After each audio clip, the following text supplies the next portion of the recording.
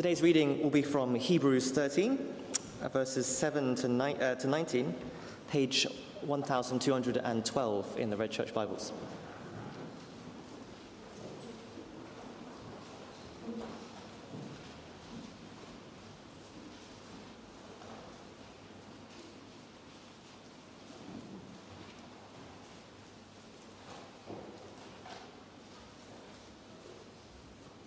Hebrews 13, 7 to 19. Remember your leaders who spoke the word of the Lord to you. Consider the outcome of their way of life and imitate their faith. Christ Jesus is the same yesterday and today and forever. Do not be carried away by all kinds of false teachings. It is good for our hearts to be strengthened by grace, not by eating ceremonial foods, which is of no benefit to those who do so. We have an altar from which those who minister at the tabernacle have no right to eat. The high priest carries the blood of animals into the most holy place as a sin offering, but the bodies are burned outside the camp. And so Jesus suffered outside the city gate, to make the people holy through his own blood. Let us then go to him outside the camp, bearing the disgrace he bore. For here we do not have an enduring city, but we are looking for the city that is to come. Through Jesus, therefore, let us continually offer to God a sacrifice of praise, the fruit of lips that openly profess his name. And do not forget to do good and to share with others, for with such sacrifices God is pleased. Have confidence in your leaders and submit to their authority, because they keep watch over you as those who must give an account. Do this so that their work will be a joy, not a burden, for that would be of no benefit to you. Pray for us. We are sure that we have a clear conscience and a desire to live honorably in every way.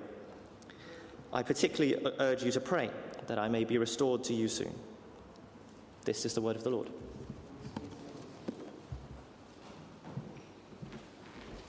Thanks, Sam, for reading.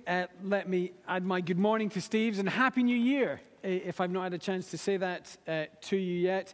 If you've got Bible open at Hebrews 13, do stay there, and we're going to remain there for the next little while. But just as we begin, a bit of a kind of word association thing to get us thinking. Look, what kind of people, or what kind of people, not what sort of people, what kind of people come to mind when you hear the word authority? Just for a minute or so, if you're sitting beside someone you're happy to chat, just chat about that. If you're not near anyone, you can just think about it yourself. But what kind of people come to mind when you hear the word authority? Off you go.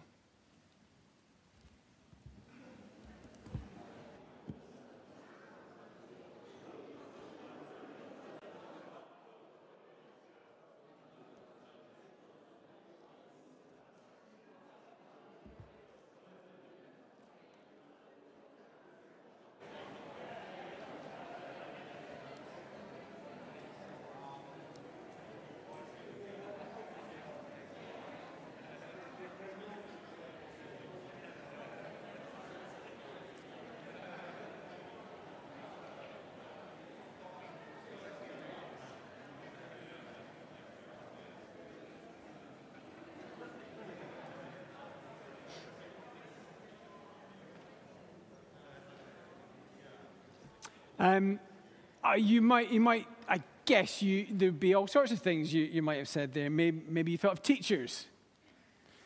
Maybe those who are a bit younger. Maybe you thought of parents. Did that come up when you think of authority? Do you think of parents? Maybe you thought of the police.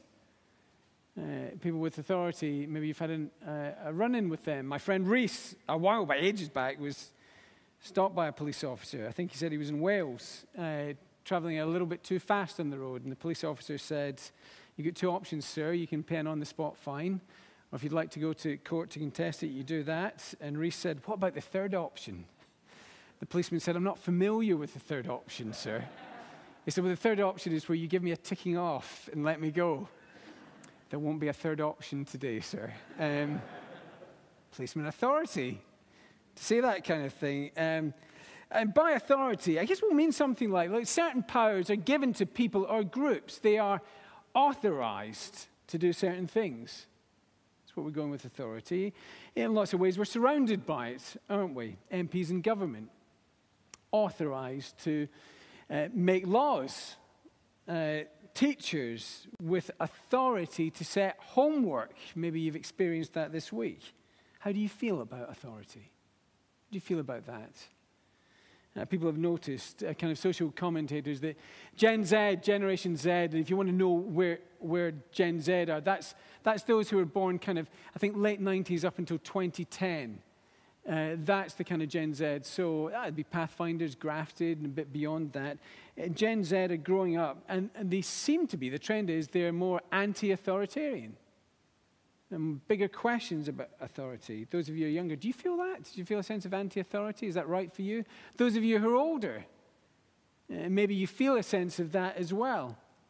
But I guess in the past week, most of us will probably have interacted with someone who has authority over us. Maybe it's been a boss at work. Maybe it's been your parents saying, lights out. Maybe it's been something like that. If you can recall an incident like that, though, recently, here's a question. As you were encountered that, did you ever think, how can I make their job a joy for them? As your boss handed you a piece of work, or as your parents said, lights out now, did you ever think to yourself, how can I make their job a joy for them right now? As you're younger, did you think that with your parents? That would be interesting, wouldn't it? It would be odd. And the reason for asking all that is because this little series we're doing on Sunday mornings, we're thinking about the church being a countercultural community because God is different to the way this world organizes itself and is. His people who are called to live with him and for him will begin to show some of those differences as well. And one of the ways, will be how authority is used and responded to in the church. So this is the second in our series, Christ's people and authority. Our passage that we've looked at this morning, if you want to narrow it down, it kind of focuses on, we could say, teaching pastors, if I can put it that way, teaching ministers. Look at verse 17, if you got it there, because we heard this read to us. Have confidence in your leaders and submit to their authority. And a bit further on, do this so that their work will be a joy. First thing, well done, Steve, for handing this one to me. Thanks for that. Second one, and more seriously, let's acknowledge, some could read that and think, that's not countercultural. That's dangerous. Is that what this is saying? Is this church leaders have authority, submit to them whatever, and make their life enjoyable as you go about it? Is that what this is saying? Look, that would be dangerous, I think, and given some recent scandals, it seems there are church leaders who, in a sense, have operated like that. People have been abused by church leaders. But it's not what this is saying. And it's not how we're to be as a church community. And one of the ways we'll steer away from wrong views of authority in the church is to get a feel for what it's meant to be. And what we have here in this passage is a small part. It's just a small part. We won't do everything. It's a small part of what the Bible says about the authority of church leaders in this regard, how God says we're to respond to it. And why it is good. Why it's good. I'm going to pause again and pray now as we come to think about this.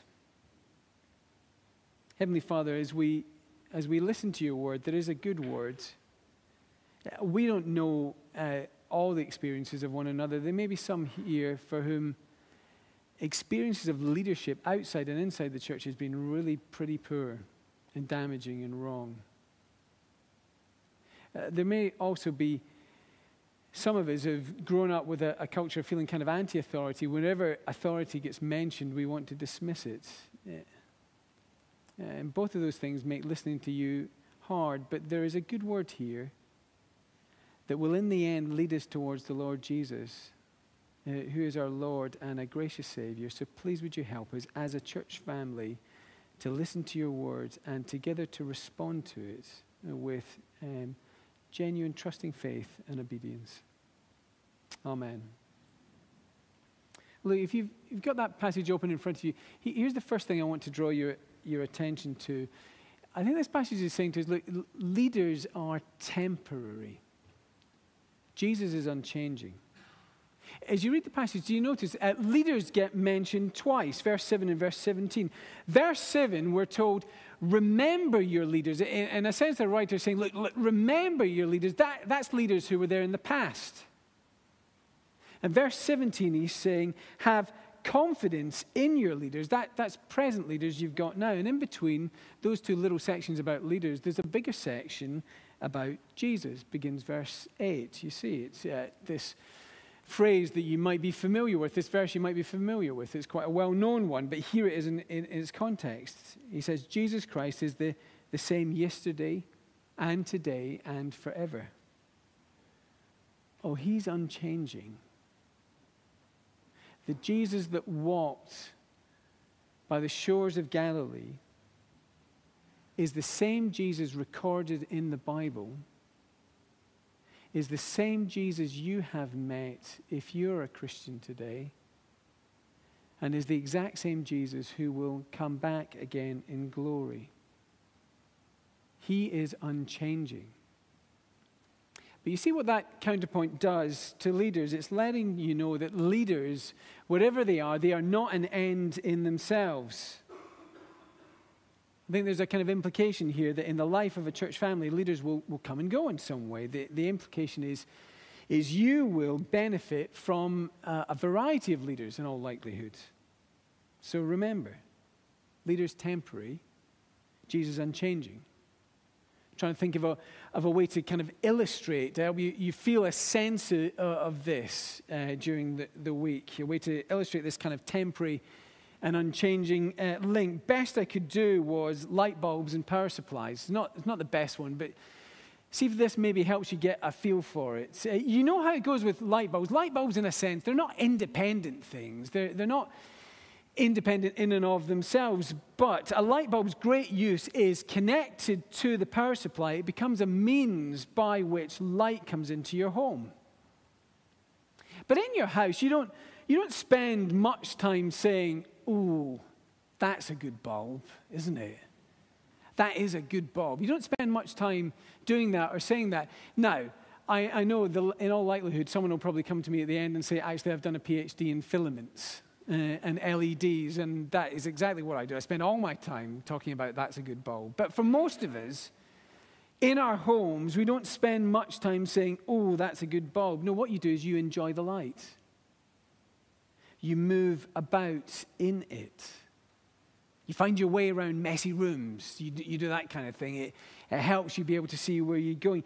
You sit with friends and families round meal tables in dark January evenings, illuminated by light, enjoying laughter and food and time together. You're not even really thinking about the bulb at that point. You're just enjoying being able to live by the light that comes from it. But as happens from time to time, a light bulb pops. And things get a little bit darker for a while. And you know at that point, you don't just sit in the dark. In fact, that's one of the times where you do talk about bulbs, and you do it in a very matter-of-fact kind of way. You say, "Got to get a new bulb. Got to get one with the right fitting for this room." And when you get it and you install it, you don't say, "Oh, look at that. That bulb does the light thing as well." No, you don't say that, do you? No, the light is there through the bulb because that's what a real bulb does when connected to the unchanging power supply. Bulbs are temporary. They eventually need changing. The power supply is a bit more constant. Now, don't push the illustration too far. It's got weaknesses. I know that. Don't come and tell me at the end. It doesn't quite work like that. But look, if you get a sense of that, here's where I want to go with this. I hope very much that the Lord will view me as useful in his service for some time. But there will come a day when, like a bulb, I will pop. That'll be it. in one way or another, for a number of reasons, I'll no longer be useful for helping share particular light of the Lord Jesus in a leadership way, and I'll be replaced. New one will come. And on that day, the Lord Jesus will carry on caring for his church through whomever comes next. Self-important church leaders need to be reminded of that. Actually, church leaders who are not self-important need to be reminded of that from time to time, lest they drift in that kind of way. Those of you, and I include myself in this, who have got any kind of leadership responsibilities, take note of that. So one of the ways those with authority should be, within the church, should be countercultural is knowing the church doesn't revolve around us as leaders. We are here in some way for the good of the church. Our prominence, and leaders do have a prominence, don't they? They're prominent in some ways, but their prominence is not a position of superiority. Our prominence is a position of enabling service. They minister to you. That's what they're for. They are to minister to you. It's interesting, even in our country, I guess for historical reasons, because of the Christian influence in our country, that government leaders are called ministers. It's interesting that, isn't it? It's a Christian kind of thing there. It's been shaped by that. It's recognizing that we need leaders who think that way, and particularly in the church. That's how we're to think. So leaders temporary, Jesus unchanging. So what are leaders for? What are they, in a sense, authorized to do? Well, here's the second big thing just to take note of this morning. Leaders help the church stay close to the unchanging Jesus. That's their purpose. Look, part of this concern, if you're to read through this whole letter to the Hebrews, is for the church, for you, for Christians, to stick close with Jesus. And you think, well, who is he? Well, a writer at this point gives us a little description of him in verses 10 to 12, if you've got it in front of you. He uses kind of language and images from the Old Testament in terms of sacrifice. How can sinful people be made right with God? Well, God provided a substitute, sacrifice. It got what people deserved. It suffered, was cast out in order to bring people close to God, back to him. And the Bible says those services those sacrifices in the Old Testament, they were a temporary measure pointing towards the coming of Jesus with his unchanging saving grace. That's what the writer's getting at in verse 12. You see what he puts there. We just read that. Jesus also suffered outside the city gate to make his people holy through his own blood. He suffered at the cross. He was the one put out, but he was the real sacrifice. He endured that for you. He ministered to you in that way. He was rejected so that you could be accepted. The world often thinks him foolish. Talk of Jesus, he just seems foolish. Many despise him, but you know as a Christian, you know his goodness, his kindness, providing the forgiveness you need. That's who he is, this unchanging Jesus that you're meant to be sticking close with. He is your suffering but generous Savior. And you think, I kind of know that, David. I've been a Christian for some time, so why do I need help from leaders? I already know that. Well, I think our writer just flags up three things for us in these verses we've got in front of us. Let me mention them. One is because we're prone to wander from Jesus. Second thing is we're not really always that brave in following Jesus. And the third thing is we often keep forgetting, sometimes deliberately, how we're meant to respond to Jesus. But prone to wander, that's just verse 9. Do you see what the writer says? Do not be carried away by all kinds of strange teaching. We're prone to wander away from the real Jesus, believe all sorts of other things. We're not that brave. I think there's a sense, you get a sense of that in verse 13, where it says, let us then go to him outside the camp, bearing the disgrace he bore. Who wants to be viewed of as a disgrace by those around you? You know how it is, even in little ways. Someone at work or at school says to you, what have you been up to this weekend? You're a Cambridge United fan. You know what you will be waxing lyrical about. But we're all like this at times. Yeah, what have you done this weekend? We've mentioned everything except coming to church with some people. Wouldn't even just drop it in a little way because I don't want to be thought of a fool. And many think of Jesus as an embarrassment. And if you seriously follow him, they'll think that way about you. And I want to avoid that. I see my bravery, it goes pretty quickly. And a writer knows we're not brave. And that's when we forget how to respond. That's where he's getting at in verses 15 and 16. Do you ever think of this? Look, one day, Christian, gloriously, you will stand before the Lord of glory, before the God of heaven in the splendor and beauty of his majesty. And if he were to say to you, I don't think it will go down like this, but if he were to say to you, look, what have you done? What have you done to deserve entering into my kingdom where there will be joy and peace and friendship and love and contentment with me and with others forever? What have you done to deserve that? You know you won't say, oh, I did my best. I tried really hard. I did my best. Oh, I came to church on and off. I mean, there was some times when I missed it. I was a bit tired, didn't come. But I came to church on and off and I did my best. You know you won't say that. You won't say anything like that. No, maybe you remember something like the old hymn and you'll say to him, nothing in my hand I bring. Simply to his cross I cling. That's the only reason. That's the ground of my assurance. Jesus, this Lord of glory, this wonderful Lord, Jesus has generously paid everything for you. And he has also shown us how to live generously for others.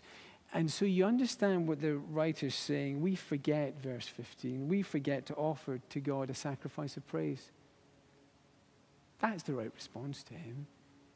My life should be filled up with constant thanking him, praising him. He's done an incredible thing for me. I'll enjoy eternity with him. We forget to bring a sacrifice of praise, and we forget to, in verse 15, to do good and share with others. Being treated this generously, we forget to be generous with others. But it's hard, isn't it? It is hard. Look, it's hard admitting that you're someone who needs forgiveness. It's hard being thought of a fool by some. It is really hard that. It pains us. I mean, it's genuinely painful. And it's hard being kind to others like Jesus, especially when they're not kind back to you. Those kind of things hurt us. I came across this poem by Amy Carmichael. Maybe you've heard it before. Maybe you know it. It's called Hast Thou No Scar? No hidden scar on foot or side or hand. I hear thee spoken as mighty in the land. I hear them hail thy bright ascendant star. Hast thou no scar? Hast thou no wound? Yet I was wounded by the archers, spent, leaned me against the tree to die, and rent by ravenous beasts that compassed me. I swooned. Hast thou no wound? No wound, no scar. Yet as the master shall the servant be, and pierced are the feet that follow me. But thine are whole. Canst he have followed far, who has no wound or scar? I read that, and I think my head bows a little bit, and I think I'm so soft as a Christian. So easy to give up when it's a little bit hard, so prone to drift.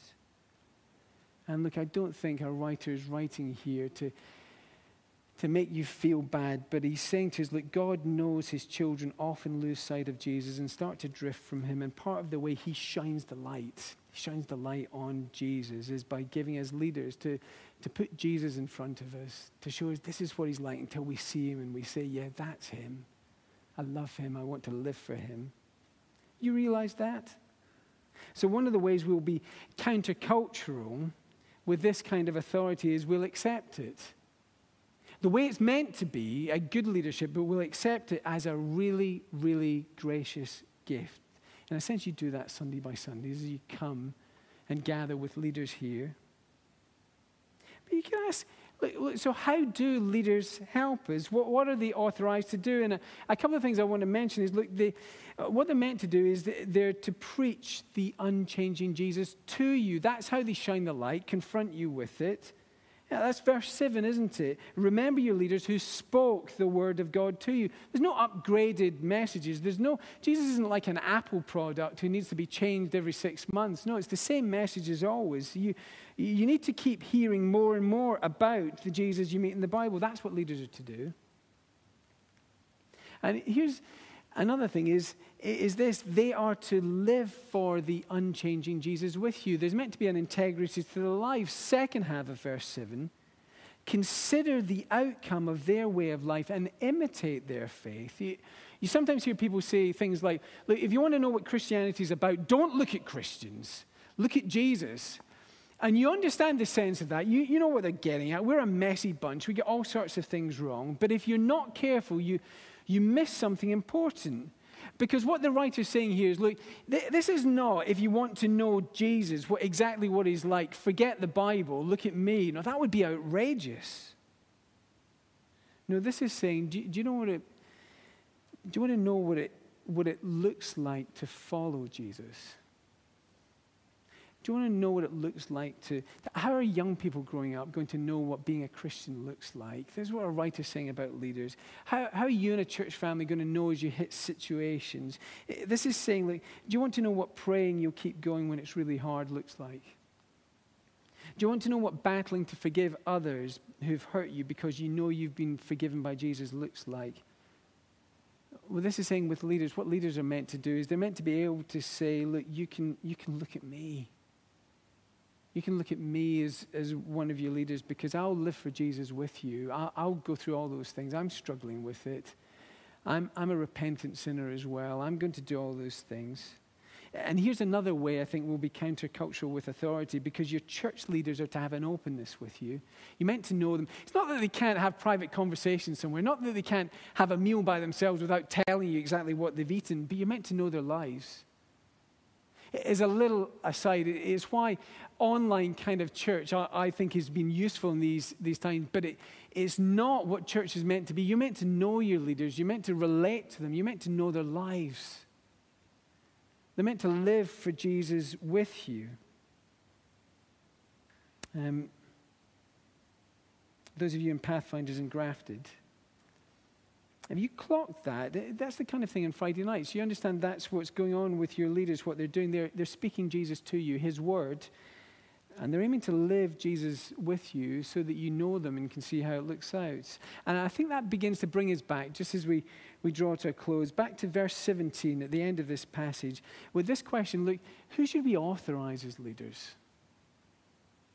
And I think this would say to us, like who should we have confidence in? Well, as we've seen already, it's people who can teach God's word to you. They want to stick with that. And it's people who will live for Jesus with you and with a kind of openness and all the ups and downs of that. They'll do that. And one more I'd add from this verse is it's people who will attempt to diligently care for you, put themselves out for you. Come back to verse 17 again. You see how it describes leaders? They keep watch over you as those who must give an account. People who give an account. People give an account to somebody who's in authority over them. Good leaders, in a sense, are those who tremble a little in leading because they know God's watching them. And he's watching them to see that they help you stay close to Jesus. So good leaders will aim to keep watch over you. And that phrase, keep watch, is kind of literally they lose sleep over you. They're wakeful about you. I imagine at times that means literally they'll wake up thinking about you, the concerns you have, and what help you might need. So as a church family, we must check who we let lead. Don't just let anyone. You must never do that. And not just anyone, just because they happen to be able to speak well a little bit. It's more than that. There's to be an integrity of life and a genuine care of others that puts themselves out for others. Don't let anyone lead. But I think what God says to us here is, look, do submit to leaders. Leaders appointed like that, they will have to make leadership decisions. They won't get everything right. I think one of the things that might be hard in Cambridge is many of you are really clever and quick, and you're used to being leaders in work. It's hard coming to church where you're not the boss. But remember, you don't need a leader because you're not smart enough. You need one because, smart as you are, you're prone to wander from Jesus. You'll be tempted not to be brave in following him. And leaders are a gift that he's given to you. Leaders can mess up leadership. But church members can make it a pain too. Those who lead people to Jesus from God's word and live for Jesus with them. Those being led, do ask questions about proper leaders. But if they are kind of good leaders, well then let them teach you about Jesus, speak to you about him from his word. Let them encourage you to be brave in following Jesus. And let them remind you how to respond to him with gratitude to him and generosity to others. I'm going to pause for a prayer in a moment before Steve takes us on in our service. But can I mention again prayer 150? Steve's mentioned it already. One of the things as well we're going to be doing this coming week is praying for leadership in our church. So let me encourage you as well. Do come and join us with prayer for that. But have a moment now just to pray before Steve takes us on.